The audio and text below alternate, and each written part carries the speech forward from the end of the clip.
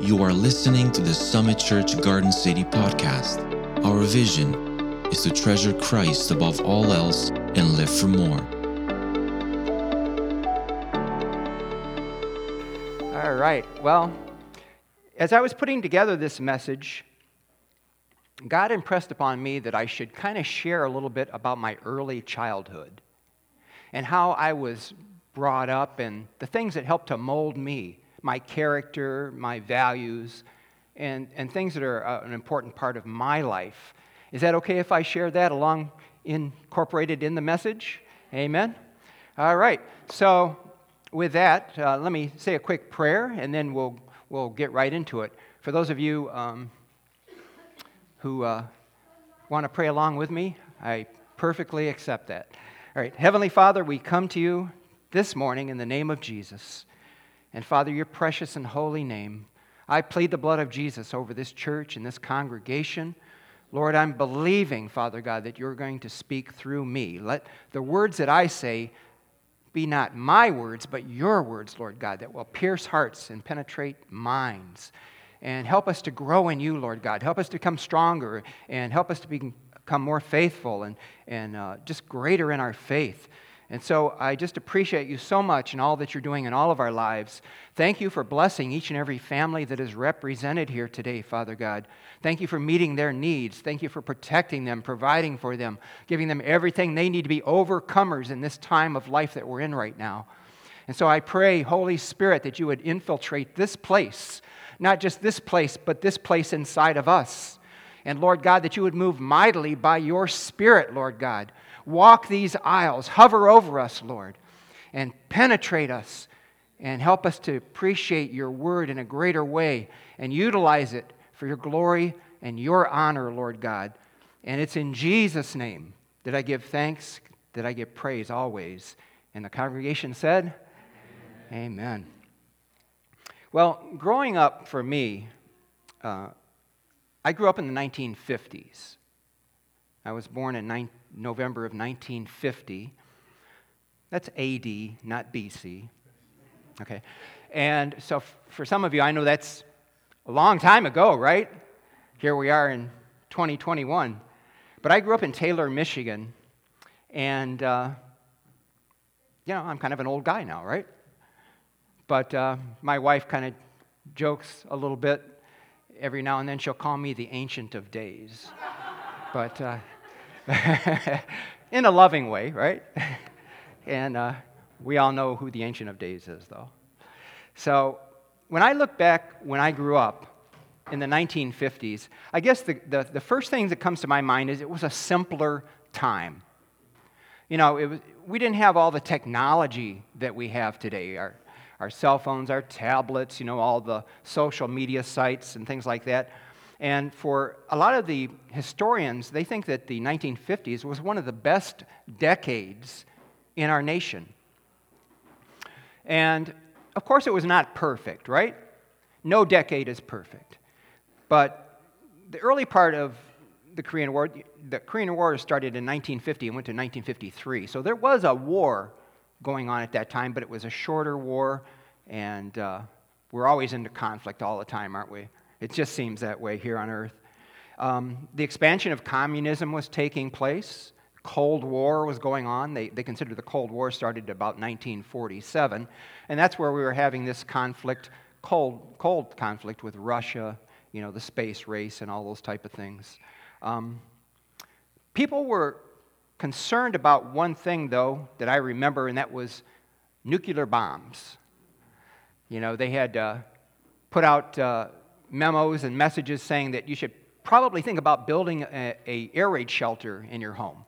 And there was plans that were available through the Department of Defense. And so everybody, they were concerned about total nuclear devastation and annihilation. I mean, no big deal, right? So that was a big concern. The 1950s were also called the boomer years. That's why we're called baby boomers. World War II had ended in 1945. Hitler had been defeated in the Eastern world over there, and then the Imperial Japanese were defeated in the Pacific. So, at great cost, though. Those wars were at great cost in blood, and people not coming home and coming home mangled financially. It was just devastating. Wars are never a good thing, are they? So at that time, there was an economic boom that was taking place also after the war. And so those were good times. We had individuals were feeling the need for family and security. That was important after the arduous years of war. So in the 1950s, there was a marriage boom, there was the baby boom, and there was a housing boom. And you could basically say that that's when kind of like the suburb life came about. People started moving out of the big cities, and they were expanding and growing home, building homes in the suburbs and occupying those. They had a little more space, and they were really enjoying life. As I remember, too, the 1950s was a time of, there were four things that were really important, I think, to the culture and to the people. And I call them the 4 F's. The first one was faith, family, freedom, and friends. Those were important. Now, are those important things to you guys today? Yeah, I think that's important through all generations. That's something that can continue through there. So the 1950s, they said about 7 out of 10 households had a church affiliation in the 1950s. Unfortunately, as we know, the church has been in decline in America. And today, statistically, they believe that it's 4 out of 10 homes have a church affiliation. So what does that tell us, church? That tells us that we have a lot of work to do in reaching the lost. Amen? And, it may take things coming up that are devastating to draw them, like 9/11 happened and people started flocking back to the churches, but that was short-lived. They didn't remain there. After that was over with, they went back to their normal type of life. So I'm not sure what it's going to take, but I know that all of us need to be praying about that and doing what we can do to reach our loved ones, our neighbors, our friends, and draw them to Christ, because we know that we're quite possibly in the last days, and we see things going on today that I never thought we would see.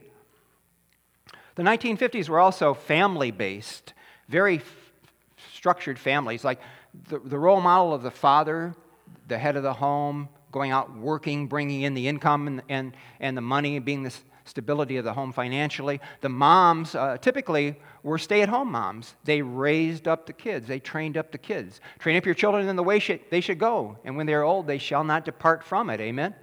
And so I think it's best if we as families train up our own kids and don't turn it over to somebody else. So the population was increasing. Some of the shows that I remember, I just thought of this, some of the shows that I remember that were family-based and kind of had an impact on me, and I know for the people that are younger in here, they're going to say, is he speaking English or what is this?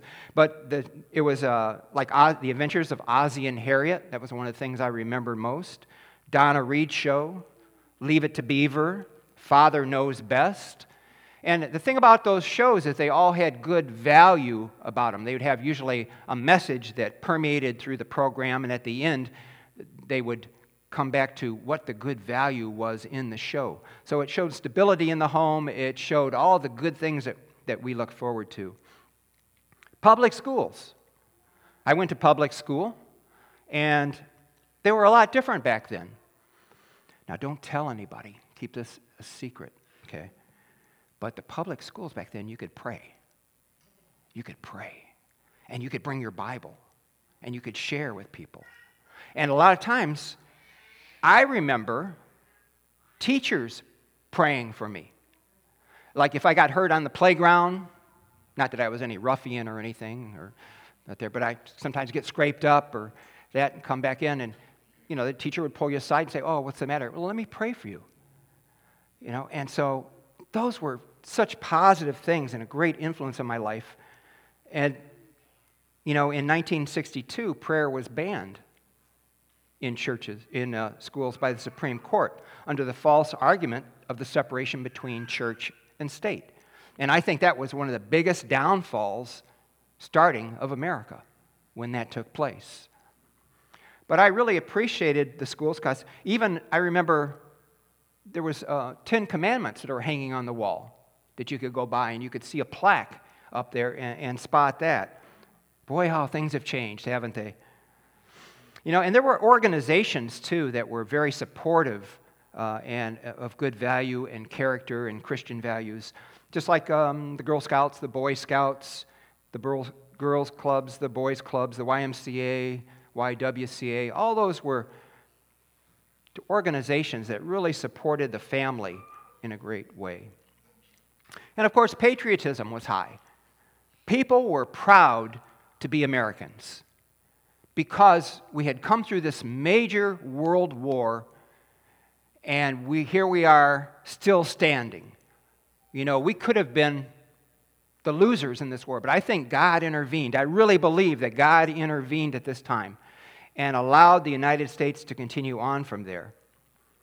Also in the 1950s, the economy grew at about 37%, very rapid growth. And by the end of the decade, the median family in America had a 30% more purchasing power than they did before. We were under the influence of a president, Eisenhower. He was a war hero, one of the generals that helped put together the plans for World War II and its eventual victory there, Dwight Eisenhower. And under his leadership, they worked to decrease the federal budget. Have you ever heard of doing that? Decreasing the federal budget. But they worked on that and tried to accomplish as much as they could in that area. Unemployment remained low at about 4.5%. So people were working, they were establishing families, they were feeling good about themselves and the nation, and they were moving forward. And so everybody was doing pretty well. But the biggest thing I remember most about the 1950s was that community was so different. The house on the street that I grew up in, I knew just about everybody on the street.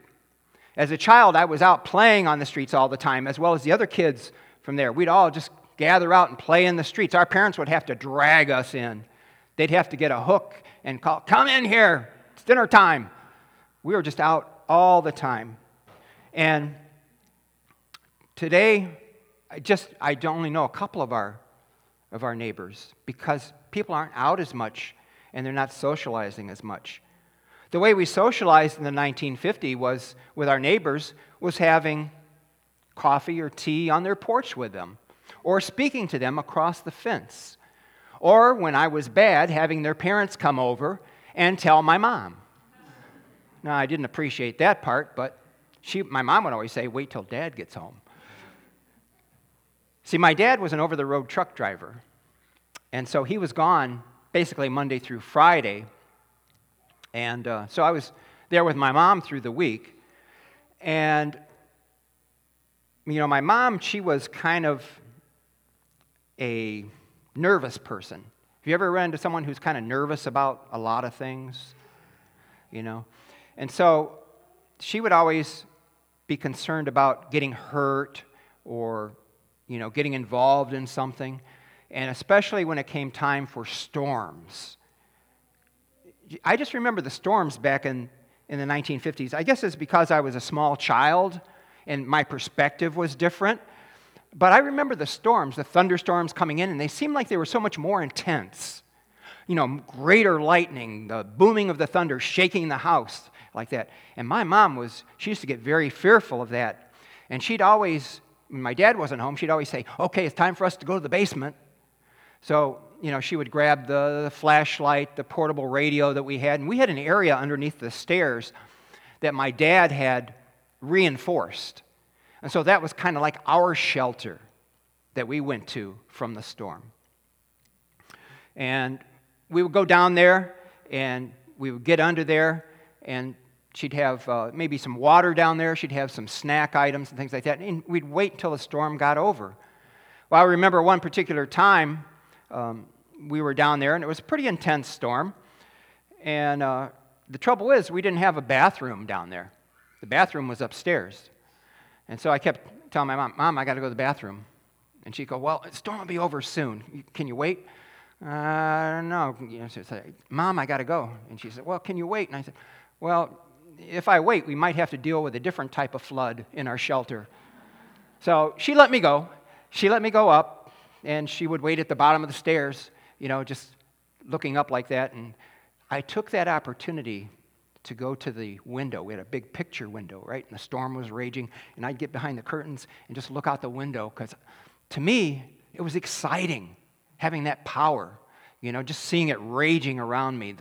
And it was just, it was thrilling. Has anybody else ever experienced something like that where you think, oh man, that's kind of thrilling to be in that and just having that surround? But she'd eventually call me, and I would go downstairs, and we'd wait down there until the storm subsided.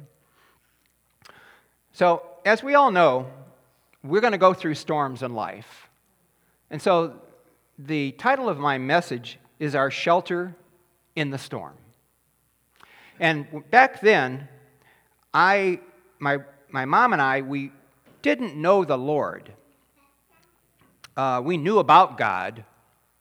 We had heard about Him from television and from different people, from radio, things like that, because God was very prevalent in society, but we didn't really know who God was or His characteristics. We didn't pray a lot back then. I didn't get saved until I turned 30 back in 1980. My wife and I got saved together at the same time. And so it took me 30 years to come to know Christ.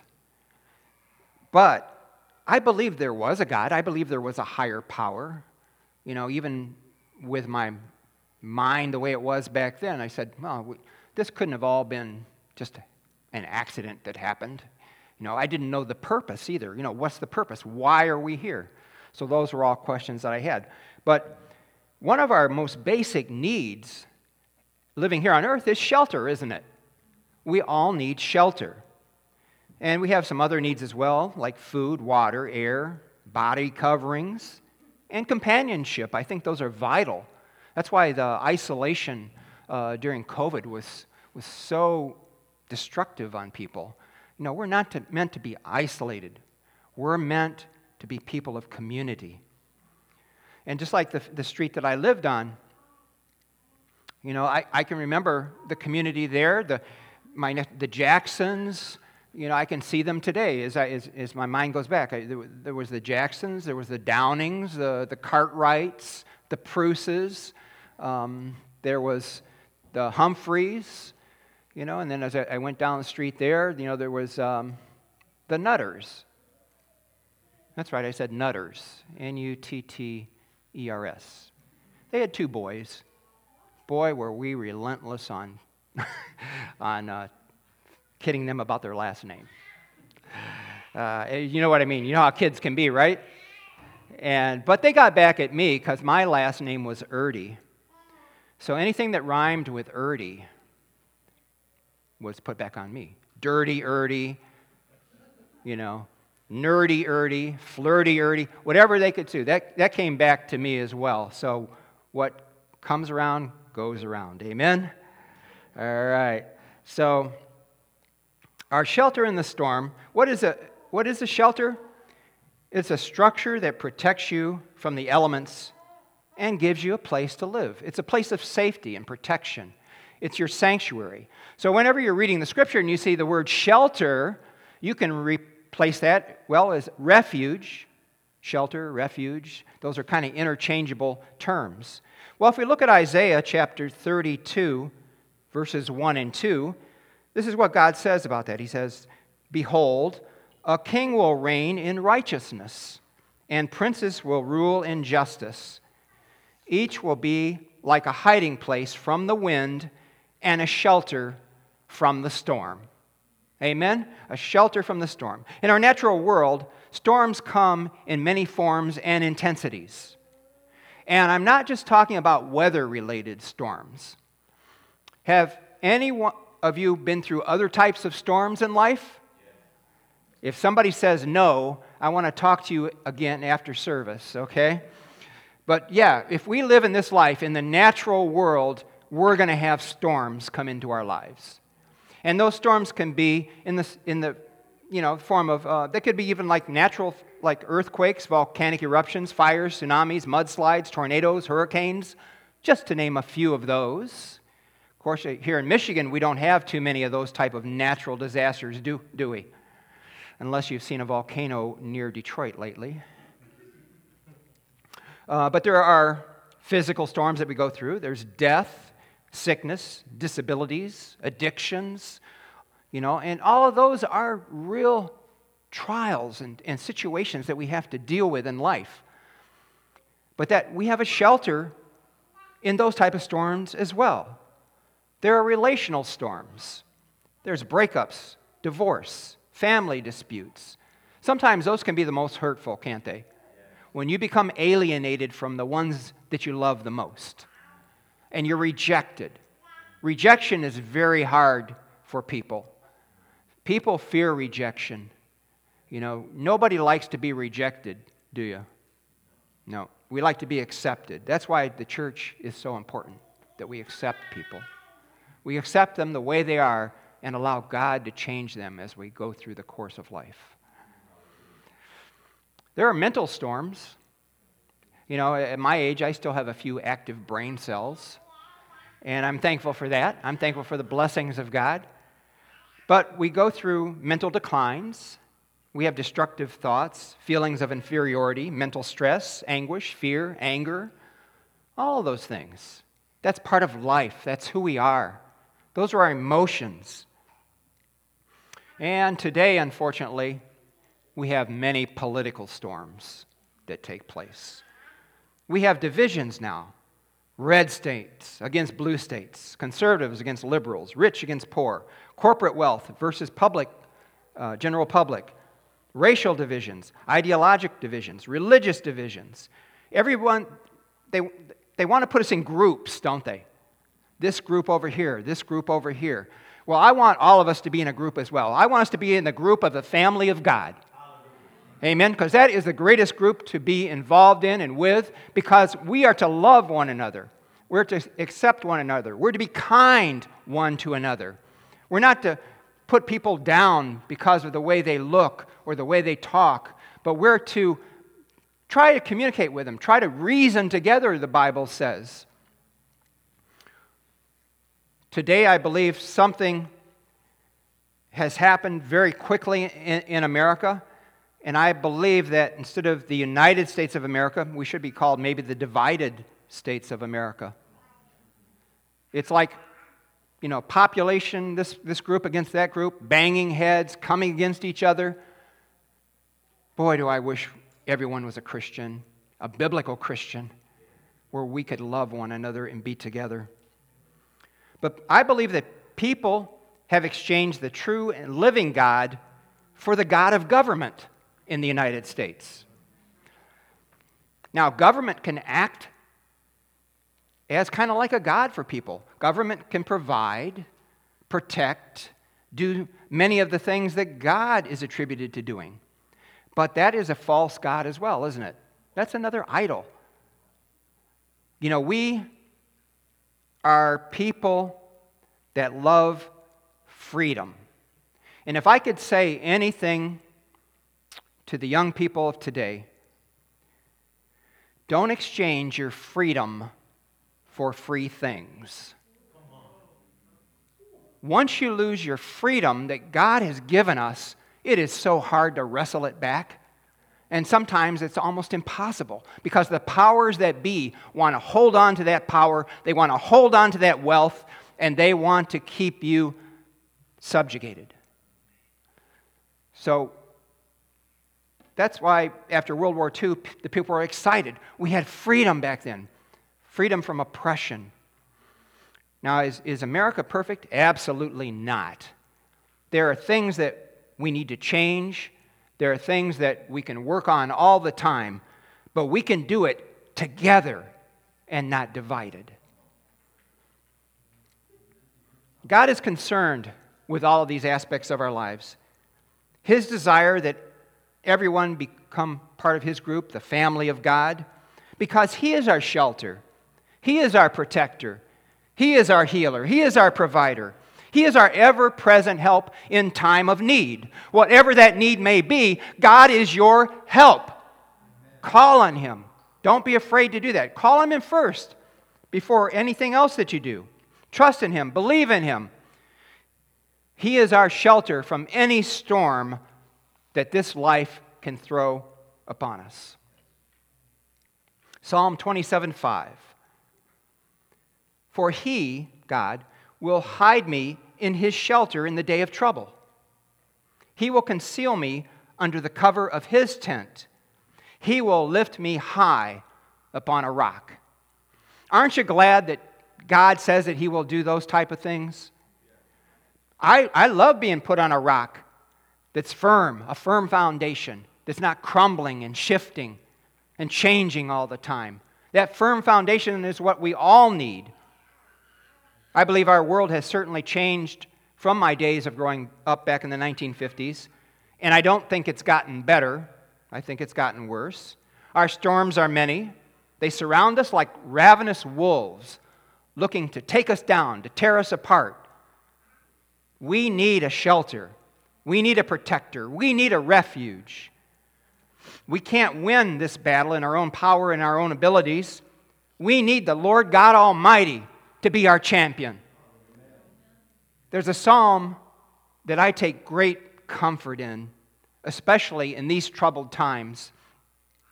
And I wanted to share that psalm with you today. I want to go through it verse by verse because this was very important to me. And I believe that all of us should actually print it off, and you should put it on your refrigerator or on your mirror or someplace, a plaque in your home. And when you're finding yourself in some storms of life, just go over there and read this over and over again and pray and seek God. And I believe that this will bring you great comfort. So the psalm I'm going to read to you, and you're probably familiar with it, is Psalm 91. And this is a tremendous psalm. The theologians don't know exactly who wrote this. They don't know if it was David or someone else, but we know that God wrote it. Amen? And so this is for us. This is for us today and for any generation. So let's go ahead and delve into Psalm 91. Verse 1. He who dwells in the shelter or the refuge of the Most High will abide in the shadow of the Almighty. There's nobody else's shadow that I would rather abide in. I don't want to abide in the shadow of anyone else or anything else, but just to be in the shadow of the Lord. And it says that we who dwell there is more than paying God a visit once in a while. Dwelling means that you inhabit that area. He inhabits the praises of His people, and we can be in His habitation. Also, it talks about abiding in Him, which is very important. Abiding in Him is that we're with Him all the time. We're not just walking through the day and checking back with Him now and then, but you know, the Word of God says that we are to pray without ceasing, doesn't it? You know, and some people say, well, how can I do that? I've got other things to do in life. I've got to work. I've got housework. I've got to visit friends and family. I've got to go play my sports and games, you know, and things like that. You can pray without ceasing in your head. You can walk with Christ all the time. And prayer doesn't have to be open and prayer in a church. Prayer can be through your normal activities in life, knowing that He is there with you and beside you and behind you. He's there. He's your protector. He's your shelter. He's there to be with you and have that relationship that's kind of like the relationship of a husband and wife together, the closest it can be. Verse 2, I will say to the Lord, my refuge and my fortress, my God in whom I trust. Do you trust in Him today? And how much do you trust in Him today? Do you believe He can handle every situation that comes up in your life? Do you believe He can calm every storm that comes along? I do. I believe that. Some people might say, oh, you're naive. You think that some unseen God can protect you and keep you from all those things? Yes, I do. I believe. What do you believe? 3, for he will deliver you from the snare of the fowler. You say, what the heck is a fowler? Well, a fowler is one who ensnares or traps birds. And we have a fowler also, unfortunately, still on earth that likes to ensnare and trap. And that would be the kingdom of darkness, right? Satan himself. He's looking to ensnare you. He's looking for your weaknesses. He's looking for your weak point. He's looking to put you in a trap that will keep you away from the true and living God. But our God will help us to stay out of his snare that he sets for us. He will break it, he will cut it, whatever he needs to do, that snare will not work on a true believer. He will protect you from the deadly pestilence. Ooh, I love this, especially with COVID. What is pestilence? It's a deadly disease that affects an entire community. Pestilence is contagious, virulent, and devastating. And God says, I will protect you from that. But you have to dwell in him. You have to be there in his presence, seeking him, trusting him, believing in him, and he will extend that protection to you.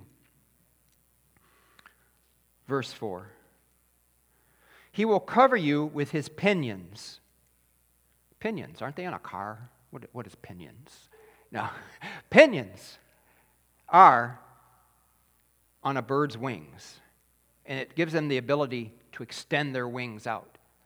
So when you look at this, he says, he will cover you with his pinions, and under his wings you will find shelter or refuge.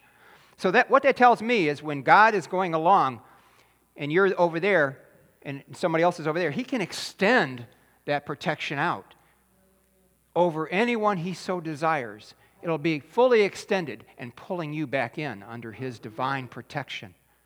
Isn't that comforting?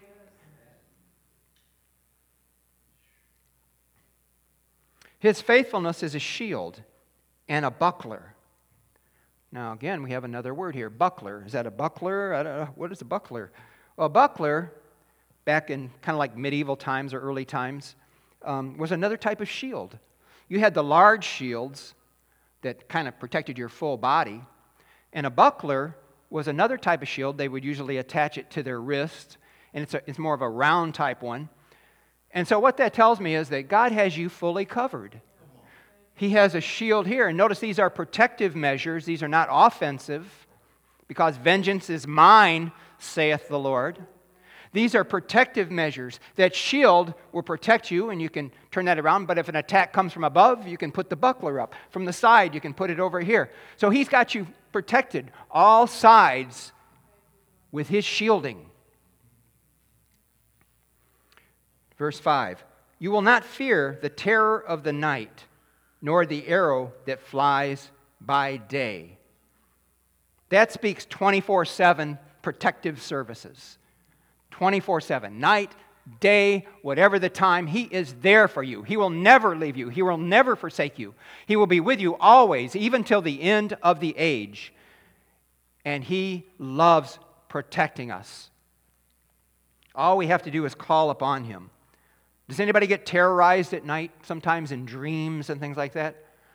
Yeah, sometimes you have, dreams that are not good. But when you wake up, if you call upon his name, he will take those away and renew your mind and replace them with good thoughts.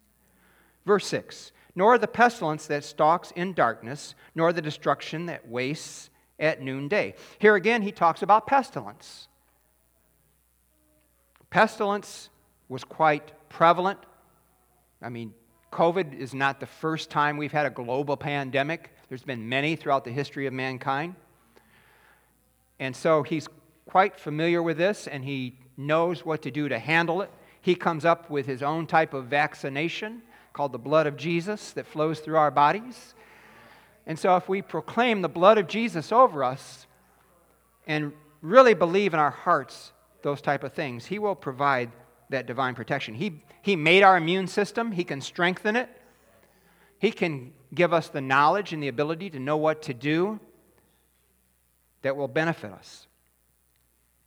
Verse 7, 1,000 may fall at your side, 10,000 at your right hand, but it will not come near to you. You know, you may see over there and become frightened. Oh, look what's happening over there. They're being destroyed. Oh, and over here, what's happening over here? Oh my God, what's going on? But He says it won't come near you. You'll view it like in a panoramic view. You'll see it all around, but you'll be astounded because, Lord, I'm here. I'm still standing. I'm alive.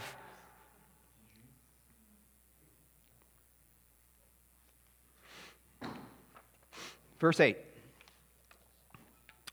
You will only look with your eyes and see the recompense of the wicked.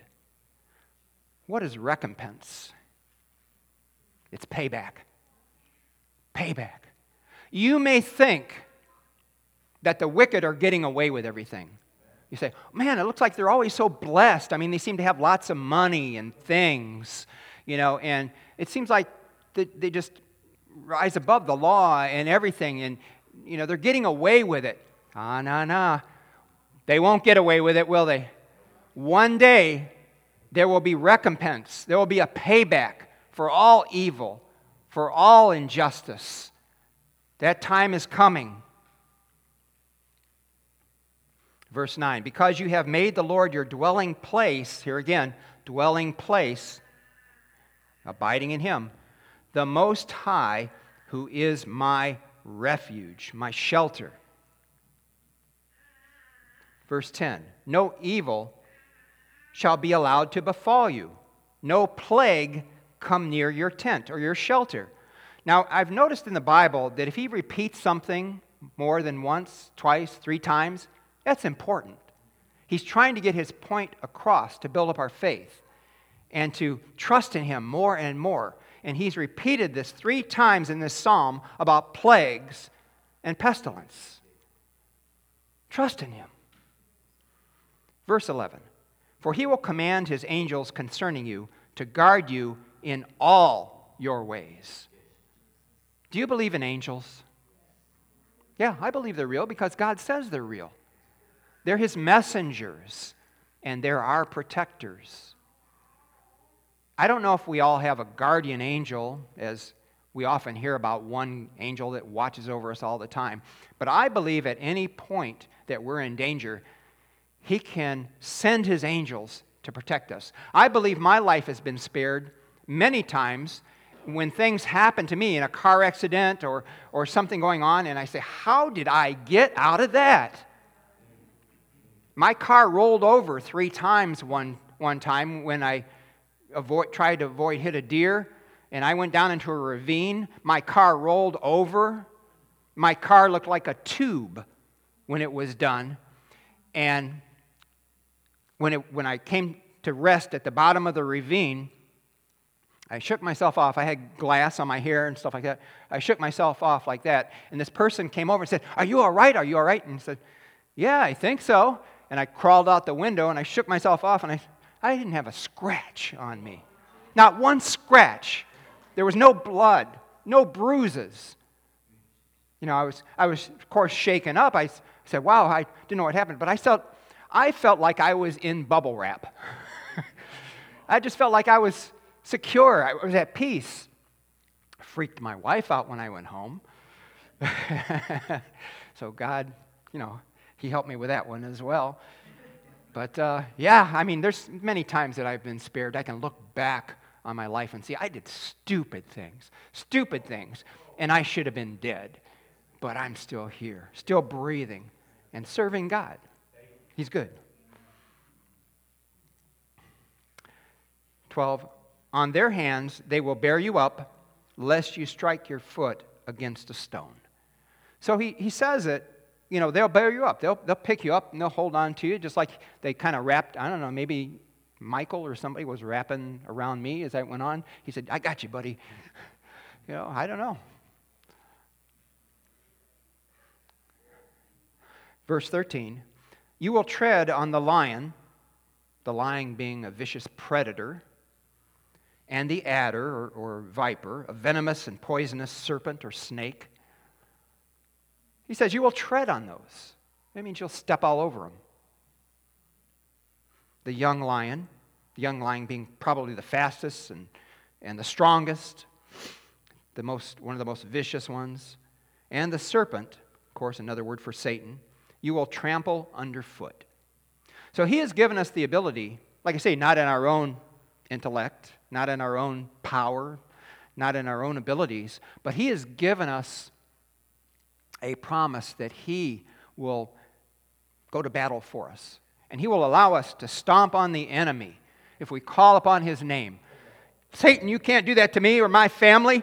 We have a God who's in control here, and you cannot even stand up against him. So here you go. Get out of my life. Get out of my family's life. Leave them alone. Save all of my family. Heal them, Lord God. Bless them. Protect them. I'm believing in that, Lord God, because you are my all in all.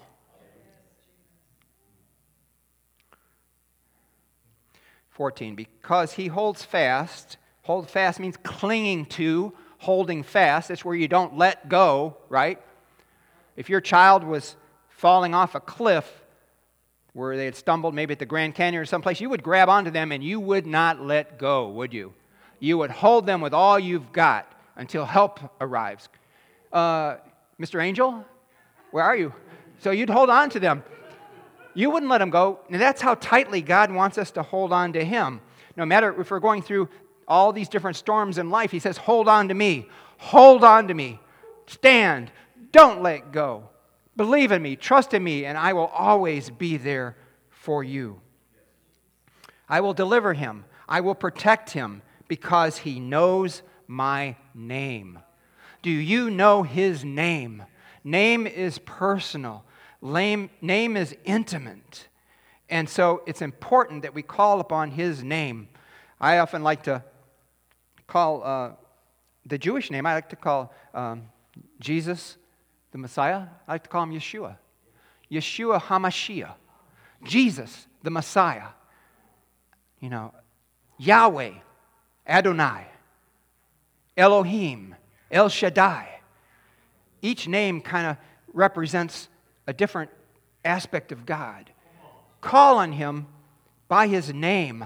If you're walking through a crowd, it's kind of funny. If you're walking through a crowd and there's a little kid that gets lost and they say, Mom, like that, every mom in the place turns around, right?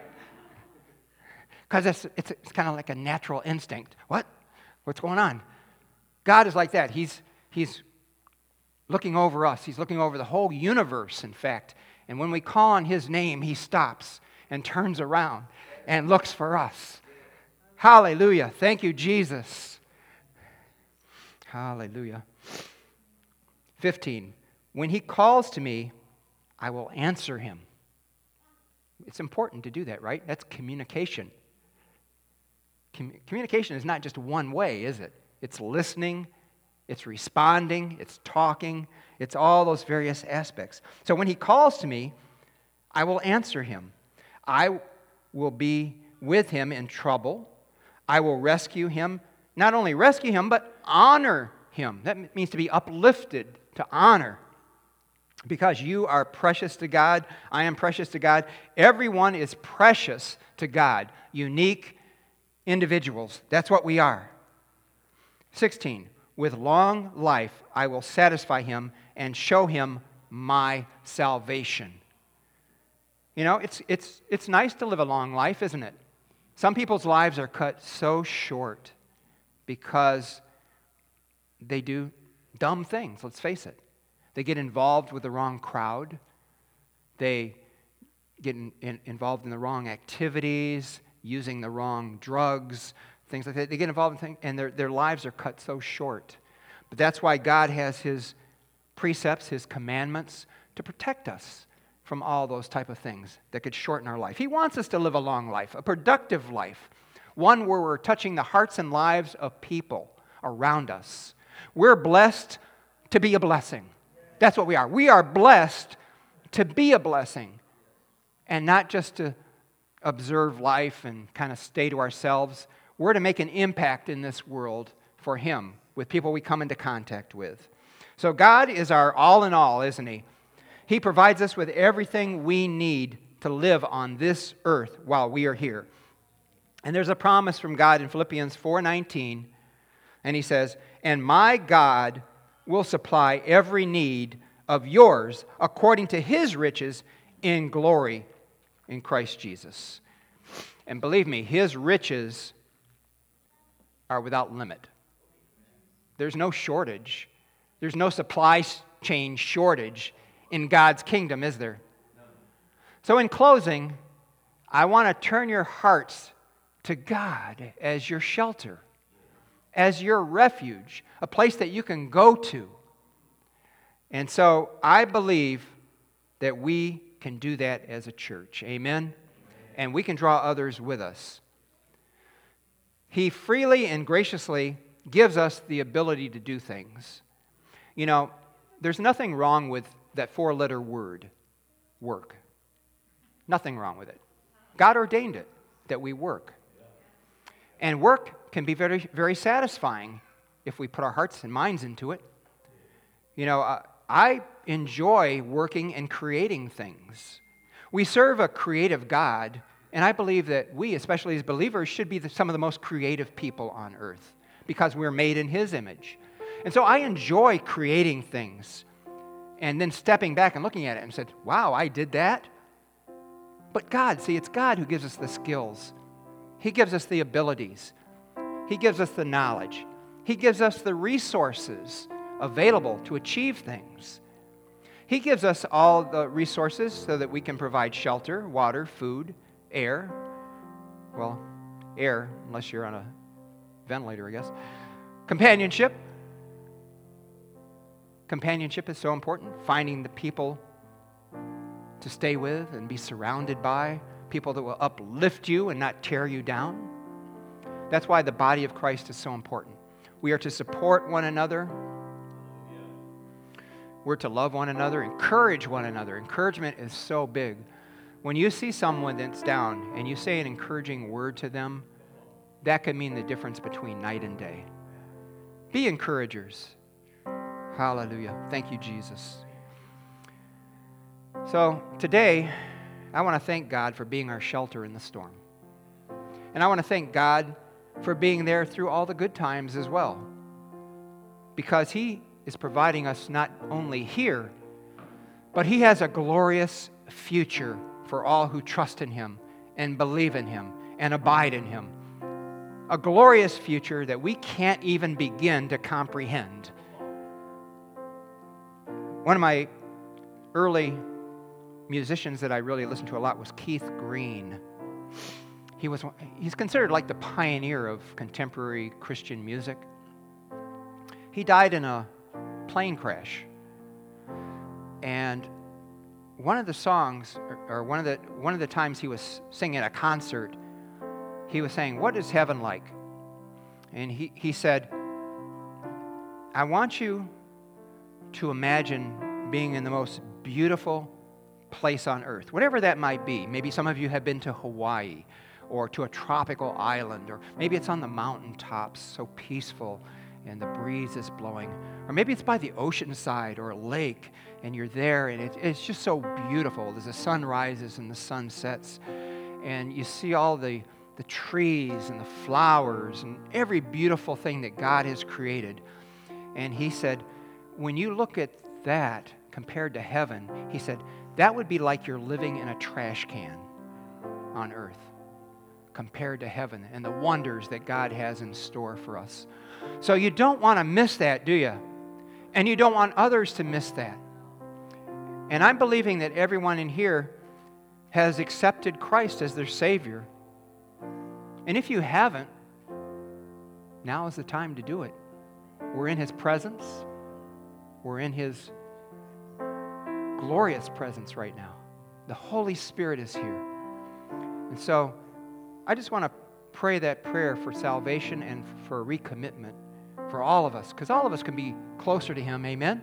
All of us can abide in Him a little bit better than what we've been doing. So if you just kind of bow your heads for just a moment, I'm going to pray that. Heavenly Father, we are just so thankful for your care and concern for us. And Father, we know that you have a special place prepared for those who love you, those who dwell on you, those who follow after you, Lord God. And if there's anyone here today who has never accepted Christ as Savior, I pray that you touch their hearts right now, Lord God, in Jesus' name. And I pray this prayer. Heavenly Father, draw them to you by your Spirit, Lord God. Help them acknowledge their sin. And Lord, just renounce that sin and believe and trust in you and have forgiveness upon them, Lord God. And help them to become a vital and vibrant part of the body of Christ. And if that's you, and if you pray that, you can come and see me afterwards, and I'll pray with you privately, or any of the leaders of the church here. We'd be glad to do that. But as far as our glorious future, there's a scripture in Revelation that kind of gives us a glimpse of our shelter in heaven. And I don't think any of us can really picture heaven or have an idea of what it's like. I do know this. I think we'll be shedding time and space. Those will no longer be hindrances to us. And he said that there would no longer be sickness or death or pain or suffering, loneliness. We will be taken care of. And in Revelation 7:15, there's this verse here that kind of touched my heart when I was reading it. Therefore, they, believers, are before the throne of God and serve Him day and night in His temple. And it's an honor to serve God. It's a privilege to serve God because He has so many benefits for us. And He who sits on the throne will shelter them with what? His presence. His presence alone will shelter. I want to be sheltered by Him here on earth and definitely in the future in heaven. Lord, we thank you for this opportunity to minister your word today. I pray that this congregation be blessed, Lord God, and that everyone here abides in you, that trusts in you. And so we commit our lives into your hands, Lord God. Thank you for protecting us from every storm of life, no matter what's in, whether it's in the physical realm, mental, social, physical, financial, whatever storms of life we're going through, Lord God, that we turn to you, the author and finisher of our faith, and put our complete hope and trust in the Lord God Almighty, who was and is to come. In Jesus' name I pray. Amen. Thanks for tuning in to the Summit Church Garden City podcast. We hope this teaching has encouraged you and helps you live for more.